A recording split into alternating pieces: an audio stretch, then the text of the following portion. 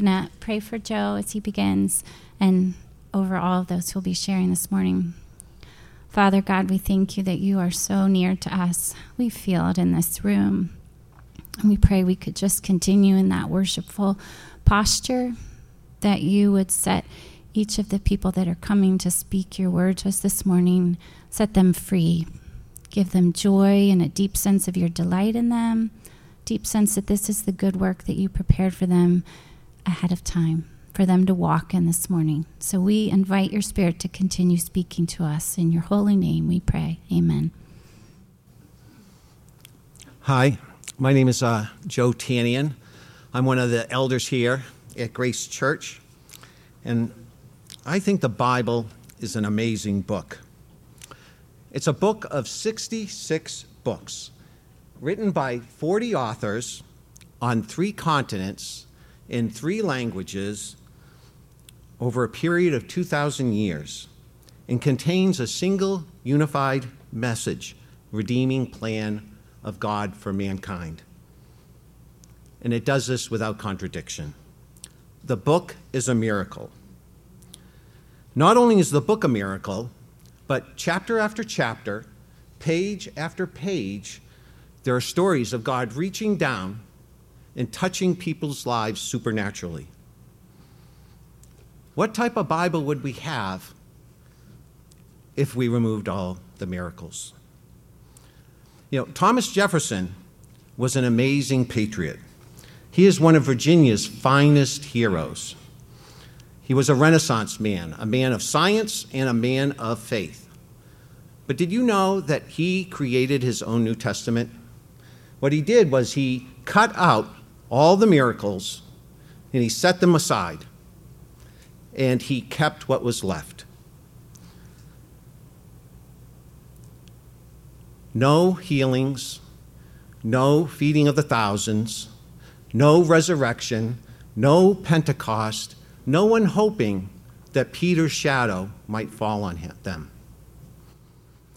You know, as Christians, we might be offended by that. Others may think it's absurd. A Bible without miracles, really?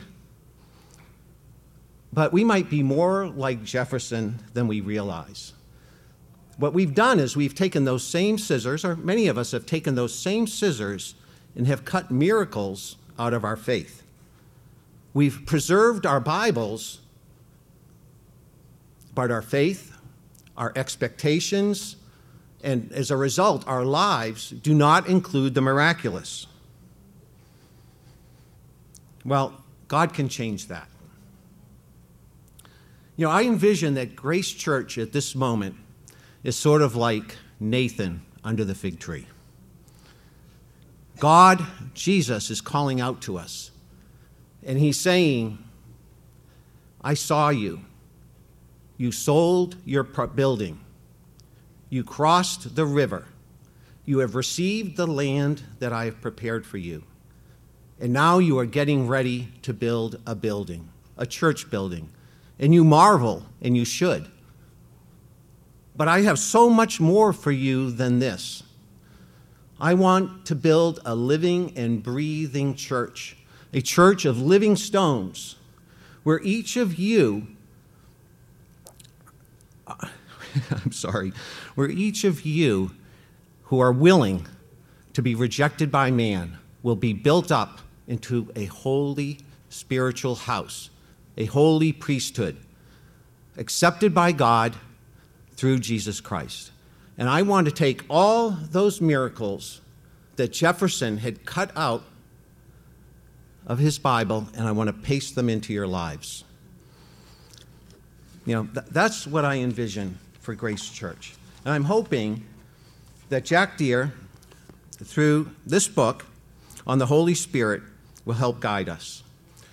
In our roundtables, we will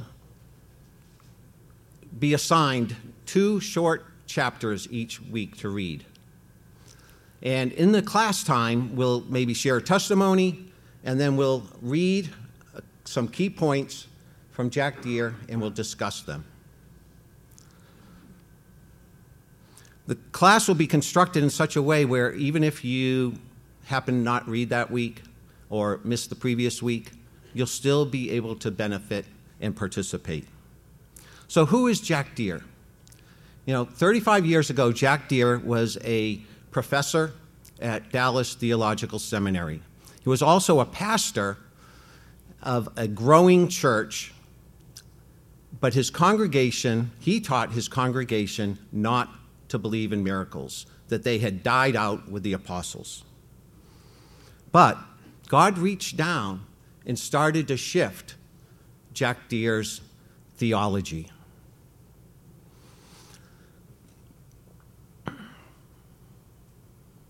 Based on his study, Jack began to believe that miracles were possible. And he had a trusted friend, who encouraged him to attend a John Wimber meeting. So, cautiously, Jack attended, and he actually really loved the message that John Wimber was giving. But at the end of the message time, John Wimber announced, "It's clinic time." So I'm going to read from that part from the book. I thought, clinic time? Oh, this is where things get weird. Wimber prayed, "Come, Holy Spirit," and then went silent for 2 minutes. "I think the Lord will heal back pain," he said. Many people came down to the front of the church to be prayed for by teams of church members. After a few minutes, he said, "There is a woman here who has severe back pain, but you haven't come forward yet. Come forward, I think the Lord will heal you." But no woman came forward. I thought, poor John Wimber. He was doing so well when he was just talking about the kingdom. If he hadn't have tried this clinic stuff, the meeting would have been such a success tonight. I felt embarrassed and disappointed for him. Wimber did not share my embarrassment or my disappointment. He announced a second fact about the woman. He said, "You went to the doctor several days ago. You had this pain for years. Please come forward." Still, no woman came forward. Wimber was quiet for a moment. Then, with a grandfatherly smile, he said, "Your name is Margaret. Now, Margaret, you get up and come down here right now." About halfway down the center section, next to the aisle, Margaret got up and began to walk sheepishly toward the front. I thought this was the most amazing thing I'd ever seen. This was like one of those Old Testament prophets who could see what was going on in the bedroom of the enemy commanders. The room was filled with awe and conviction. But before Margaret made it down to the front of the church, a wave of skepticism and disgust came over me. I said to myself, "This is too good to be true. What if he paid her to do this? What if she's Margaret on Thursday night here in Fort Worth, Texas, and then on Saturday night in some other city she's Mabel, walking down to the front of the church carrying an envelope with 2 malignant tumors?" She coughed up. A wave of skepticism welled up within Jack Deere. Can you relate to that? In one moment, he's pressing forward into the Holy Spirit, and his spirit is being enlarged. The next moment, the enemy attempts to snatch it away. Our culture honors skepticism. And if we're not careful as Christians, it can lead to a critical spirit and doubt that will damage our faith. Well, I'm not going to finish the story. You're going to have to attend our meeting to hear the end of it. But I want to let you know that Jack Deere was surprised by the power of the Holy Spirit. And that's what I'm praying for each of you. If you want, I have some copies of the book afterwards, and you could buy them online. Thank you.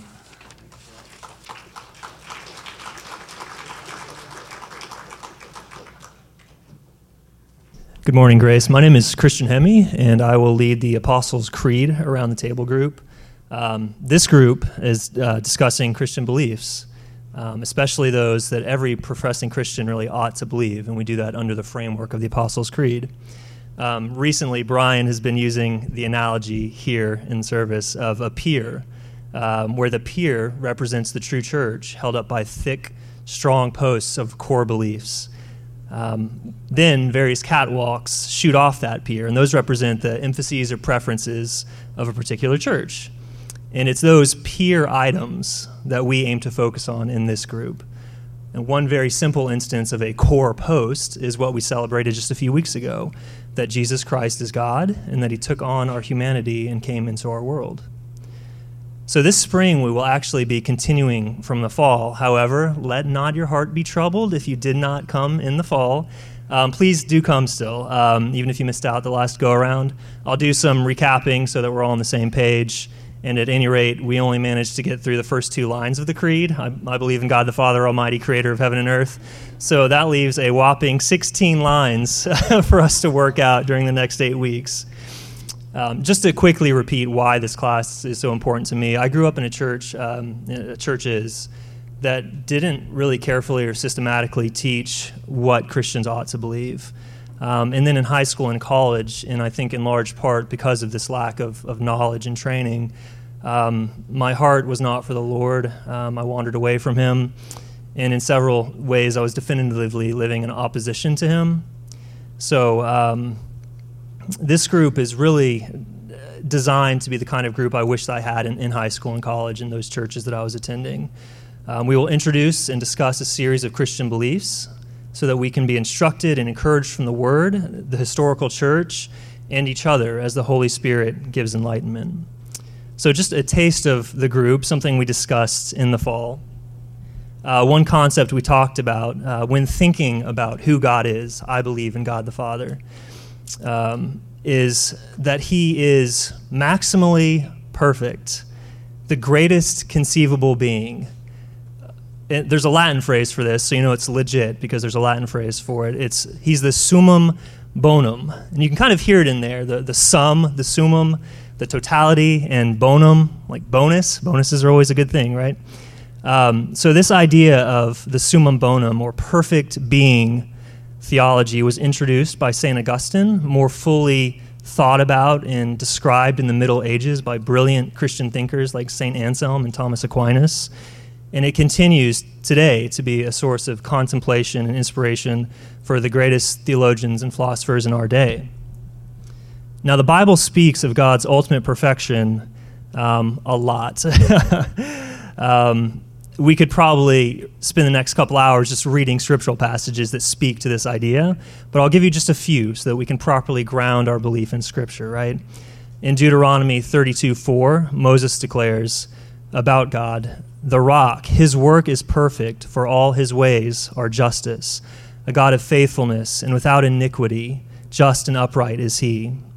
And then Isaiah 40:25, "To whom then will you compare me, that I should be like him?" This is the Lord speaking. Says the Holy One, "Have you not known? Have you not heard? The Lord is the everlasting God, the creator of the ends of the earth. He does not faint or grow weary. His understanding is unsearchable." And then Psalm 18:30, "This God, his way is perfect. The word of the Lord proves true. He is a shield for all those who take refuge in him." And finally, in Romans 11:33-36, "Oh, the depth of the riches and wisdom and knowledge of God, how unsearchable are his judgments and how inscrutable his ways. For who has known the mind of the Lord, or who has been his counselor? Who has given a gift to him that he might be repaid? For from him and through him and to him are all things. To him be glory forever. Amen." So God is perfect in every way. In fact, he is the very benchmark of perfection in each of these areas. So an example of this would be if you were to watch a nature show on a high-definition television, the benchmark of high definition would be to actually be there in person on the plains of the Serengeti as the cheetah stalks the antelope. And that is what God is for each one of these concepts. He's the very standard of reference, the very benchmark of greatness. Now, that might seem fairly straightforward. That might make sense as I say those things. But I think it can be a little difficult to grasp how God's perfection is at work in the world. For example, God is perfectly powerful, but he is also perfectly humble. He is perfectly kind, but he also disciplines perfectly. He is perfectly loving, and he is perfect in his wrath. So those things can be in tension, and those are the kinds of things we discuss in our group during these meetings. But this tension for me is what makes the idea of summum bonum so practical in my own life. It has greatly helped me in my Christian walk, especially when life is painful. If God really is ultimate perfection, perfect goodness, then I can trust him completely in the midst of suffering when I don't understand at all why God is allowing these circumstances. Why does my career seem to be failing? Why do I have this sickness in my body? Why are my family relationships so difficult? As I'm sure we've all experienced, we often do not get clear answers to those honest questions, but we can know beyond any shadow of a doubt that God has a good reason. He sees the big picture from beginning to end for every person, and this pain will genuinely be worth it in the end for all eternity. God really does work all things together for the good of those who love him. Hope to see you next Sunday. Put it back. Good morning. My name is Jimmy Kirschberger. Joe and Christian did a really good job of convincing you guys to come to their class. I went a different direction and developed a smear campaign against the other classes. But now I feel bad, so I'm going to scrap that. Don't even get me started on Phil Germeroth. We all have blind spots, both physically and figuratively. Where your optic nerve comes into your retina, you can't see anything. Have any of you done an experiment where you've been able to see a blind spot, like a little dot on a card? How many of you have done that before? Okay, yeah. So you know there's a spot where you literally don't see anything, and your brain just fills in that area for you so that you can function. And normally it's not a big deal because it's a pretty small spot. I've often thought about what if you could get small enough and like sneak up on somebody right in the blind spot, but I've never tried it. But so this book kind of acts as a similar kind of test to help us look at blind spots and figure out where those blind spots are. It's called Misreading Scripture with Western Eyes. And just kind of one example that they gave right in the introduction that I thought was really helpful was the story of the prodigal son is probably one of the most well-known stories in the whole Bible. People who don't read the Bible or have never read a word of the Bible have probably at least heard of the prodigal son. And a man was doing a seminary class where he had students read the story of the prodigal son and then close their Bibles and turn to a classmate and tell the story as best as they could remember it. And not one of the people who told the story, there was only 12 of them, so a pretty small sample size, but not one of them mentioned that there was a famine that led to the son having to return back to his father. So the professor was interested by that and expanded his study to like 100 people. So he did the same thing with 100, and out of 100, I think 6 of them mentioned the famine. And then he had the opportunity to do the same thing in St. Petersburg, Russia, with 50 students. And out of the 50, 46 of them mentioned the famine as an important part of the story. And we here in America don't have a whole lot of experience with famine. So when we read a story like that, that's kind of a blind spot. We kind of read past it. And we know famines occur. They occur in other places, just not really any a part of my life. And St. Petersburg, 70 years earlier, had been besieged by the Nazis, and over 500,000 people had died in a 3-year-long famine. So even these students who were reading the story and recounting it didn't themselves experience a famine, but it was a part of their communal consciousness. It was something that was very real to them, and they understood what it meant. So how does that affect our interpretation? Well, our primary focus on the prodigal son story is right there in what we call it, the prodigal son. The word prodigal's not in the Bible anywhere. Prodigal has to do with wastefulness. So our emphasis when we read the prodigal son story often tends to be on the son's wastefulness, and surely that's a factor. But that story is also a part of the third in a set of stories about the lost sheep and the lost coin. And some Bibles will call that story the lost son. In fact, a lot of other translations from other languages and other cultures emphasize much more the forgiveness of the father and the joy of the father having his son back, similar to the joy of the shepherd receiving the lost sheep and finding the lost coin. So that gives us just a little example of something that we don't even realize that we don't see. So the book talks a lot about things that go without saying in our own culture. And so just taking an opportunity to read and discuss the things that go without saying in our culture and how they affect our reading of the scriptures.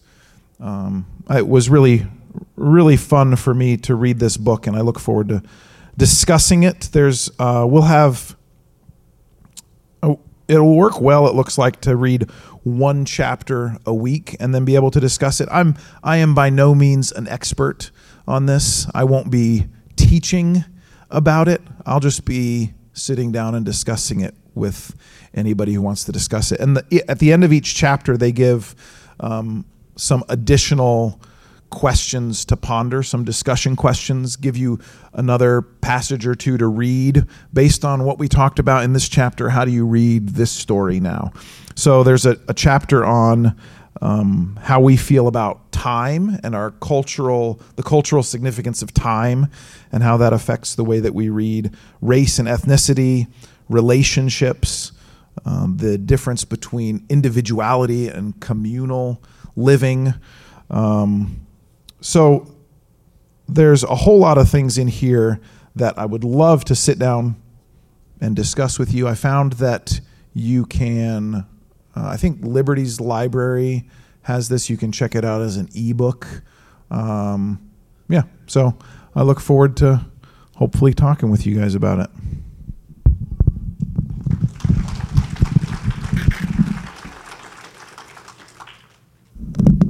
Thank you, Jimmy K, for not smearing me.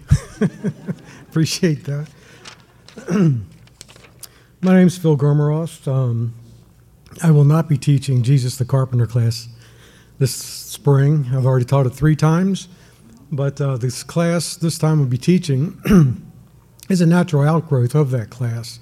And that, with that said, Jesus the Carpenter class is not a prerequisite to this class. It just flows right into it, and we'll kind of look back like Christian said he's going to have to do. But several years ago, the topic of identity has been percolating in my spirit for several years now. And even way before we started teaching the other class, and then whenever I read the word identity or I'd hear it, it was like it was amplified. The Lord always brings something to my mind. So I've been studying over it for probably 4 or 5 years now. And the neat thing that happened with the looking at Jesus' humanity is what we did in the Carpenter class. It brought me to seeing Jesus in the context that he lived in his humanity, and the blessing that was to me. And what I learned is the more I saw Jesus, the more I began clearly to see my own authentic identity in him. And so that's kind of blossomed into what this class is now. It's a journey that I've been on. I'm not at the end of it yet, and I'm glad to have you all join me in this journey. The topic of identity is something that's very crucial in our culture right now. I mean, if our culture has ever been more screwed up and with an identity crisis. I don't know if it's ever been, at least not in my life. And the church, we are not exempt from this crisis either. So, with that in mind, I want to make a pretty bold statement, and then I'm going to make a couple comments about that statement. The statement is, knowing your authentic identity in Christ is foundational, even essential for spiritual transformation and experiencing the abundant life Jesus has for us. I'll say it again. I wish I had a PowerPoint to show you, but knowing your authentic identity in Christ is foundational, even essential for spiritual formation and transformation and experiencing the abundant life Jesus came to give you. First, the idea of spiritual transformation. When I think of that, I go to Romans 12:2. Do not be conformed to the world, but be transformed by the renewing of your mind. Now, what Paul does, he writes this letter to Romans and he writes one to Ephesians. They both can be kind of separated in similar ways. First 11 chapters of Romans and the first 3 chapters of Ephesians, Paul is talking about who we are in Christ, what Christ has done for us. Identity, identity, identity. And then he transitions for the rest of each letter to, okay, here's how you walk out. Here's how you live that identity. In each book, in each letter, there's a pivotal point. In Romans, it's 12:2. And in Ephesians, it's Ephesians chapter 4, kind of starting in verse 1, go to verse 17, and then in verse 23. And in both of those, he's moving from identity, and then there's this process, that goes from, it's a truth that you move, as you begin to walk it out, you're moving, do not be conformed to the world, but be transformed. How do you be transformed? By the renewing of your mind. With what? How do you renew your mind, and what do you do it with? It's kind of like, I can see Paul doing a head slap, saying, with what I just wrote to you, how I just identified you. The other thing I want to bring out is this word authentic identity. Why do I throw that qualifier in there? What is authentic identity? Well, when you go to identify yourself or you identify someone, we have different levels of identifying people. First and foremost, visual. I see Brian, I know that's Brian. I see Joe, I know that's Joe. And there's other different levels of our vocation and what we do for a living, our worth, financial worth. If we're a business person, we're identified by that. If you're an athlete. And these are all, I call those like self-accomplished identifiers. And those are okay. I mean, there's nothing wrong with that. It's natural. But the thing of it is they are temporal. They can be wiped out in no time,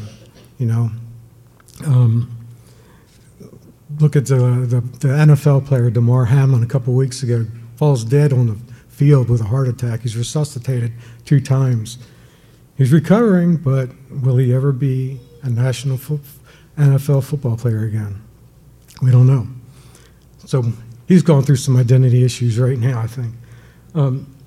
So that's what I mean. And those are kind of surface level identifiers. But what I mean by authentic is your deepest level, your core level, who you are spiritually. That spiritual level of identity which wells up, that is your source of being, who you really are. And we'll talk about that more in class. And some of you may be thinking, especially older ones, maybe those in the SWAG group, may be thinking, well, identity issues are for the young people, for the high schoolers. Those are in college and getting out of college. And they're for the less spiritual mature. I've already worked through all the issues. Well, I don't want to burst your bubble, but I'm going to. We're never too old or too mature to be exempt from our authentic identity being challenged. For example, Jesus. I think Luke says that he was around the age of 30 when he began his public ministry. So he was old enough to have identity issues settled for himself. And I'd say he's probably pretty spiritually mature, too. So, if you look at Jesus at the beginning of his public ministry, the Matthew, Mark, and Luke, the Synoptic Gospels, they each tell the story, give the account very similar, And they say, Jesus comes out of the water after his baptism, the Spirit descends on him like a dove, and a voice comes out. Matthew says, "This is my beloved Son, in whom I'm well pleased." Mark and Luke say, "You are my beloved Son, and you I'm well pleased." Some people can raise a big issue about that, but I think it's who that is directed to. God is saying this to the audience, to the crowds that are there, letting them know, this is my beloved Son. And then he's saying it also to Jesus. Maybe Jesus needed to see his identity, his core identity, who he is. And right after that, immediately, it's like God tells Jesus, "You're my beloved Son, and you're well pleased. Pack your bags and head to the desert," because that's where the Spirit leads him next, in the desert for 40 days, where he's tempted. And in 2 of those 3 temptations, what is being questioned? His identity. If you're the Son of God, turn this stone into bread. If you're the Son of God, jump off this tower and live.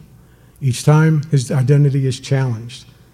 And we know, sometimes we think that might be the only 3 temptations that Jesus had. But I think he was tempted throughout his life. His identity was challenged throughout his life, especially during his public ministry. We know that by Hebrews 4:15 says we have a high priest who can sympathize with us in our weaknesses, who has been tempted in every way that we are, yet without sin. And then, especially on the cross, during that time, Jesus was he's struggling for every breath he takes. The crowds are mocking him, are yelling at him. In the crowd, there's the religious leaders, there's the priests, and even right next to him, there's a thief on the cross, encouraging him to show himself to prove to us that you are the Son of God. And the crowd really doesn't expect, because the crowd doesn't believe who he is. They're the Jewish people. And, I kind of think that, hey, they're maybe giving him one more chance to prove who he is. They don't believe who he is, most of them. They're mocking him because he's a curse to them. He's an embarrassment to the people, because Deuteronomy says in the law, cursed is anyone who hangs on a tree. So he's an embarrassment to them. They're mocking him, making fun of him by saying, "Come down from the cross, you Son of God," ha ha ha, kind of thing. So how does Jesus respond to all this, to this attack on his identity? Luke records that Jesus' response is, "Father, forgive them. They don't know what they're doing." Jesus' first response, look at 2 things there. His first response is Father. It goes right back to his identity. "You are my beloved Son." And he goes back to his Father, and he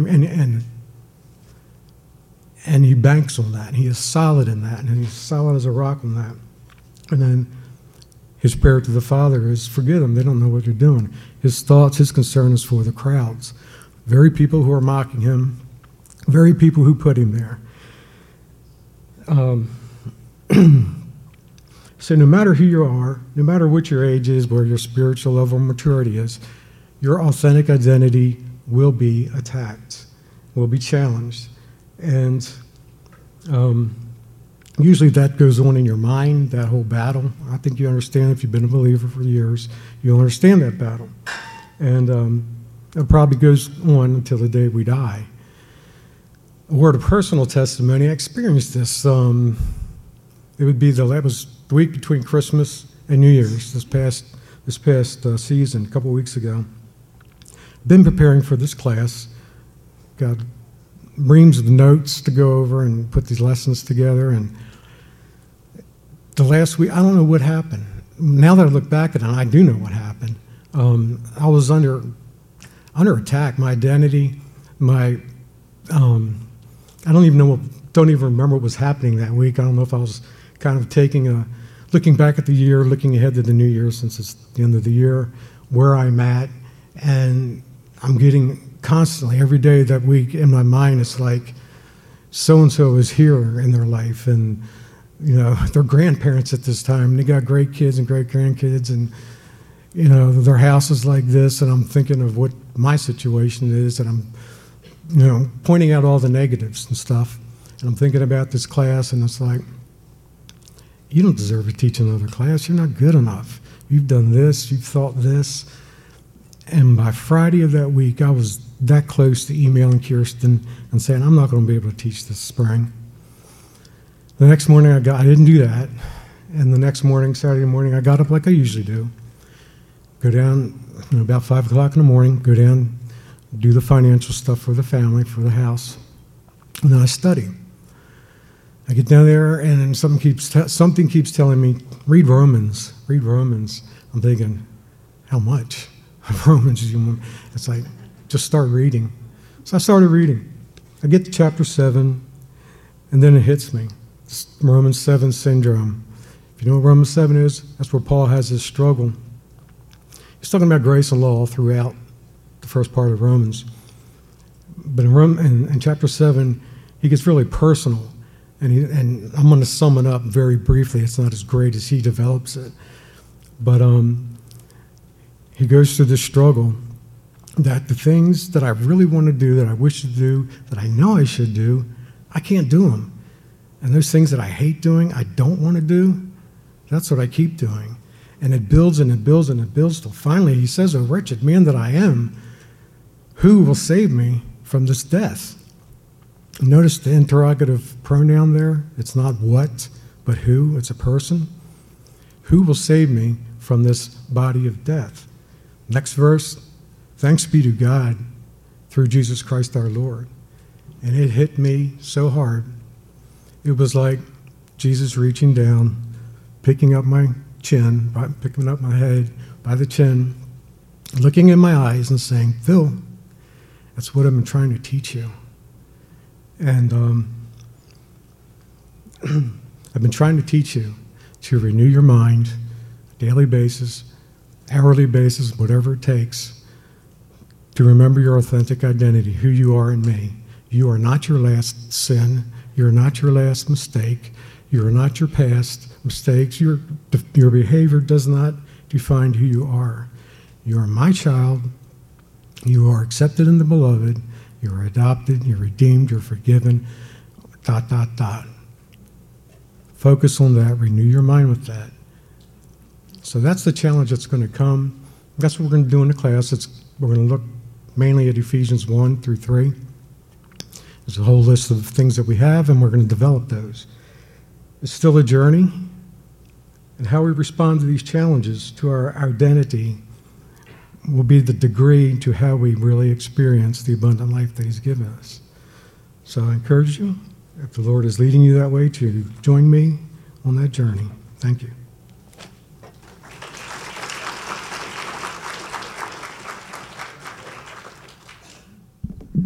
These have all been so beautiful. I kind of feel like crying, and just want to thank the Lord for people's vulnerability. When you stand up here and you start sharing these things, you feel a little exposed, right? So we just bless you, Jesus, for people's hearts, all the authenticity that's being shared, and hope I can continue. So I'm leading the art gathering for Around the Table. And art and painting specifically came into my life as a result of an answer to prayer. I was 24 when we had Liam, and as a first-time mom, that love for him was kind of consuming. And I don't think I had ever loved anyone quite that way before, because I knew I had to do a good job at this, and it came on like a flood, like this little person God's entrusted me with, and I cared so deeply about it. And we were in the middle of doing youth ministry here, and that was, pulling us in directions, and there were needs to meet and serving, and I cared deeply. And I remember praying this prayer, and maybe you've prayed this before. It was like, we might even say it and think we're just like expressing it, but it's like, Lord, I need to get a life. Right? And it sounds kind of like a complaint or a joke, but it's like, I need something that isn't someone else. I need something that doesn't belong to someone who needs something. And so I prayed that, and what was this sweet answer, this like unfolding of God's love for me over the years.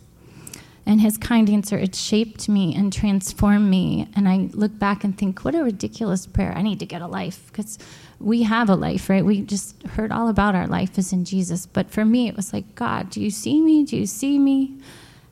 And he did. So it started as a whisper. It's a good song line too. But that still small voice. It started at Lynchburg Parks and Rec in an open art studio. And at that season of life, Brian was home in the mornings because we were doing youth ministry. We were out in the afternoons and evenings. And so I attended an art class, and I thought I might meet some friends, and this is going to be great. And I went, and it was me and a room full of like master artists who were in their 70s and 80s. And I loved it. I absolutely loved it, and I thought, okay, well, there's no one in here my age, but I love this. The only problem was there was no instruction, so I went thinking someone's going to teach me how to do this, and instead I'm watching all these people who really knew what they were doing, and I thought, I don't know how to do this, and I felt like I was supposed to make things look exactly like a picture, and the only art class I'd ever seen was Bob Ross on PBS. And he like harkened back to my love for Mr. Rogers. He was like the grown-up version of that. And, you're painting happy clouds and trees and you follow along, right? And so I thought I was going to get that. And instead I was watching a bunch of people who were very experienced and very good. And I thought, this is a joke, right? Like, what am I doing? I love this and I don't know what to do. So then the Lord started speaking to me. And he didn't leave me hanging. And he started reminding me of the things that I loved, and reminding me my grandmother's house. My grandmother was not frumpy. There's not an ounce of frump in my grandmother. And her house was beautiful. It was shades of turquoise and aqua, and the shapes of furniture were lovely, and it was beautiful. You walked through there and you felt inspired. Everything that was in her home was beautiful. And that beauty has been speaking to me all my life. And then the Lord reminded me of French class, and 5 years of French class. And what I remember, it's not the language, it was the art and culture section that we did every year. And we went over the art and the Impressionists. And he's like, you remember you loved Monet? And I did. Oh, wow, I loved that. Like, it spoke to my soul, all the color and the light and the crazy, right? And he's like, why don't you try that? So I had loved art. I always had.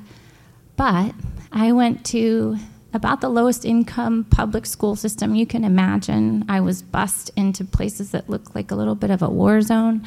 There was no art budget. I did not take art classes. I did not know that I could make art, right? You tell yourself things as a child, and so I was good at school. I loved school. I'm one of those strange people that loved school. I loved studying. I loved spelling. I loved it. I loved like having their classes and the structure of it all. I loved music, and my mom was a singer. My grandmother's a singer. I was a singer. In my mind, we did music. We didn't do art, right? So venturing into painting was kind of like, well, I don't know anything about this. But what was sweet was the Lord was like, well, what if we painted together? What if you paint what you love? And what if you let go of getting it right? And I think those truths could probably speak to all of our lives. Like, what if we let go of having to get it right? What if we did what we loved? What if we did it together with the Lord? So he was teaching me something that I really need from my whole life, about parenting, relationships, every facet of life, but in something sweet like painting, right? And the sweet journey began, and praying that the Lord would give me eyes to see things the way he saw them, the way he made them, that he would guide my hands. I remember distinctly I saw this painting of children, that I want to paint that, Lord. And I'm thinking, I don't have any ability to do this. How am I going to do this? Like, let's paint it together. And I did. It was fun. It was just amazing freedom. and maybe more amazing freedom because of my inadequacy. I wasn't trained in art, and I wasn't expected to be good at it, right? And so there was a freedom of like, well, no one thinks you're supposed to be good at this. And that's taught me a lot through my life. There's a freedom in our dependency on Jesus. In our inadequacy, we have the freedom to create beauty. And so then the Lord was like, you know that joy you found? I want you to bring that to other people. And I got to start painting at some homeschool groups. And I look now, because I've since gotten to know really good artists who get the beauty, but also are very skilled and have gone to school for how you sequentially teach children. And I just went straight for the big guns with the kids. I didn't know you were supposed to like do this like process art and all. I just was like, well, I'm going for what's beautiful. So we went straight for Monet, never taught anything. And it wasn't basic. We just went for it. And the fun and delight was that I was one of those kids, right? I didn't sit and draw. I didn't have any training. I shouldn't have known how to do art. And yet the Lord taught me. And so the joy over these years of teaching for 17 years now is that when someone comes to me and says, well, I don't have an ounce of creativity in me, or I'm not good at this, I can't do this. I'm like, oh, just you wait and see. Because like Phil was saying, we are made in the image of God, right? So the first thing we know about God is God's the creator. So if you're made in his image, you have creating in you. It might not be painting. It might be cooking. It might be woodworking. It might be gardening, making a beautiful home. It might be painting, though, so you should seriously consider that. But one of the beautiful things that I think in Scripture talks about this, since the creation of the world, God's invisible qualities, his eternal power and divine nature have been clearly seen, being understood from what has been made, so that people are without excuse. And what's that saying is God's beauty sneaks in. Like we have all sorts of defenses up against God. Our sin, our thoughts, our ideologies, our upbringing. But beauty has a way of arresting you, right? Beauty stops you in your tracks sometimes. And that has been the sweet thing of watching God like teach me about who he is and his beauty, and then using art to help people be arrested, to be stopped in their tracks. As you gaze upon the beauty of the Lord, one of the sweet ways of just learning to like look at something and try to draw it and try to create the colors that are in it is you're worshiping God. You're enjoying what he made. And Brian teases me because when I get excited about something, he calls it time for show and tell now. Right? What's show and tell for kids? You bring what you love and you tell other people about it. Well, when we're creating, it's like show and tell. We're delighting in the Father. Because we're saying, I love this tree you made. I want to try to make it. And really at the heart of all of us, the freedom in art is we're all imitators, right? If you have any great idea, it's because, as Christian talked about, God was the perfect ultimate expression of it. So the freedom is you can create beauty. You can marvel at his beauty. You can let his beauty transform you, set you free. I have more to say, but I'll just say this. I'm grateful that the Lord heard my cry that I need to get a life. My unpolished prayer when I felt like I was getting lost. And it's been a sweet gift.